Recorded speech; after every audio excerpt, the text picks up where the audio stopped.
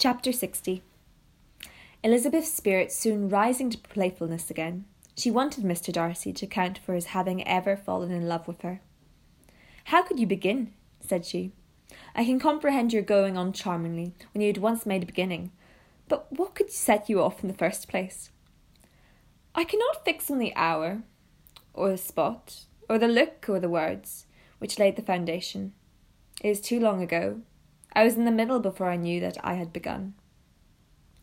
My beauty you had early withstood, and as for my manners, my behaviour to you was at least always bordering on the uncivil, and I never spoke to you without rather wishing to give you pain than not.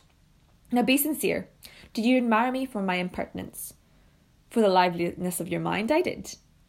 You may as well call it impertinence at once. It was very little less. The fact is that you were sick of civility, of deference, of officious attention. You were disgusted with the women who were always speaking and looking and thinking of your approbation alone. I roused and interested you because I was unlike them.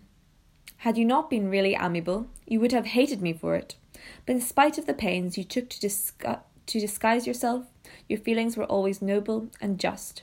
And in your heart, you thoroughly despised the persons who so assiduously courted you. There, I saved you the trouble of accounting for it. And really, all things considered, I begin to think it perfectly reasonable. To be sure, you knew no actual good of me, but nobody thinks that when they fall in love. Was there no good in your affectionate behaviour to Jane while she was ill at Netherfield? Dearest Jane, who could have done less for her? But make a virtue of it by all means. My good qualities are under your protection, and you are to exaggerate them as much as possible.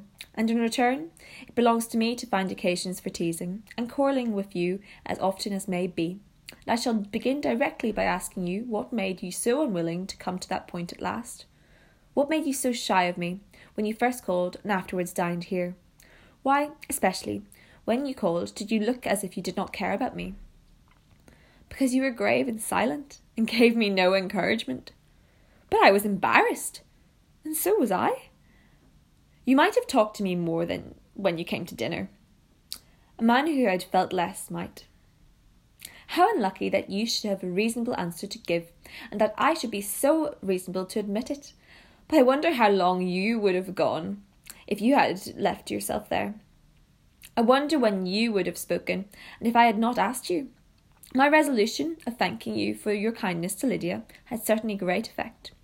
Too much, I am afraid, for what becomes of the moral, if our comfort springs from a breach of promise? For I ought not to have mentioned the subject. This I will never do. You need not distress yourself. The moral will be perfectly fair. Lady Catherine's unjustifiable endeavours to separate us were the means of removing all my doubts. I am not indebted for my present happiness to your eager desire of expressing your gratitude. I was not in a humour to wait for any opening of yours. My aunt's intelligence has given me hope, and I was determined at once to know everything. Lady Catherine has been of infinite use, which ought to make her happy, for she loves to be of use. But tell me, what did you come down to Netherfield for? Was it merely to ride to Longbourn and be embarrassed, or had you intended any more serious consequence? My real purpose was to see you, and to judge, if I could, whether I might ever hope to make you love me. My avowed one, or what I avowed to myself, was to see whether your sister were still partial to Bingley, and if she were, to make the confession to him which I have since made. Shall you ever have courage to announce to Lady Catherine what is to befall her? I am more likely to want more time than courage, Elizabeth, but it ought to be done. And if you will give me a sheet of paper, it shall be done directly.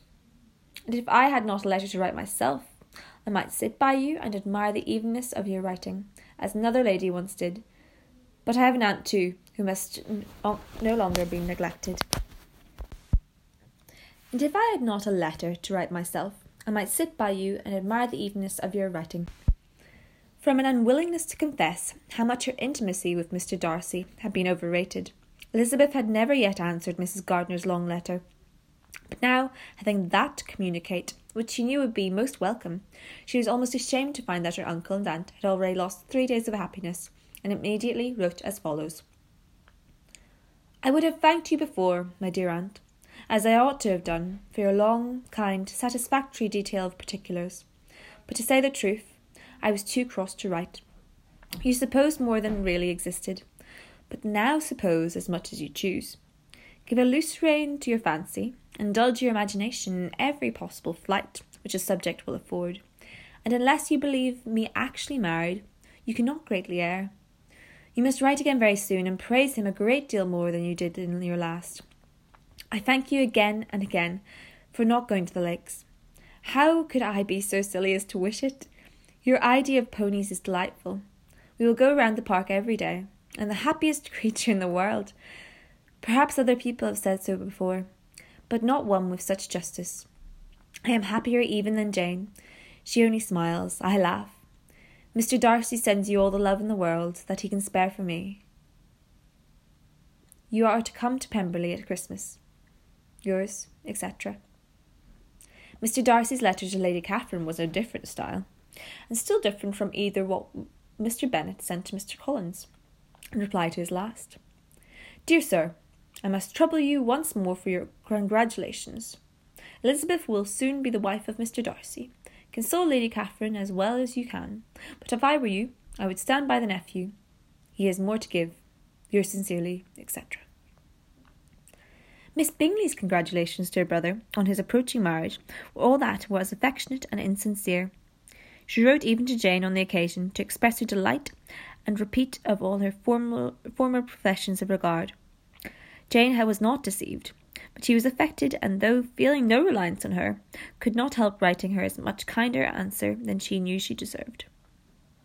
The joy which Miss Darcy expressed on receiving similar information was as sincere as her brother's in sending it.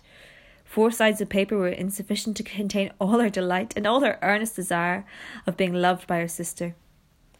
Before any answer could arrive from Mr. Collins, or any congratulations to Elizabeth from his wife, the Longbourn family heard that the Collinses were come themselves to Lucas Lodge. The reason of this sudden removal was soon evident. Lady Catherine had been rendered so exceedingly angry by the contents of her nephew's letter that Charlotte, really rejoicing in the match, was anxious to get away till the storm had blown over. At such a moment the arrival of her friend was a sincere pleasure to Elizabeth. In the course of their meeting she must sometimes think the pleasure dearly bought, when she saw Mr. Darcy exposed to all the parading and obsequious civility of her husband. He bore it, however, with the admirable calmness. He could even listen to Sir William Lucas when he complimented him on carrying away the brightest jewel in the country, and expressed his hopes of all their meeting their family, frequently at St. James's, with very decent composure. If he did shrug his shoulders, it was not till Sir William was out of sight. Mrs. Phillips' vulgarity was another, and perhaps a greater tax on his forbearance, and though Mrs. Phillips, as well as her sister, stood in too much awe of him to speak with the familiarity which Miss Bingley's good humour encouraged, yet, whenever she did speak, she must be vulgar. Nor was her respect for him, though it made her more quiet, at all likely to make her more elegant. Elizabeth did all she could to shield him from the frequent notice of either, and was either anxious to keep him to herself, to those of her family with whom he might converse without mortification. And though the uncomfortable feelings arising from all this took from the season of courtship much of its pleasure, it added to the hope of the future. She looked forward with delight to the time when they should be removed from society so little pleasing to either, to all the comfort and elegance of their family party at Pemberley.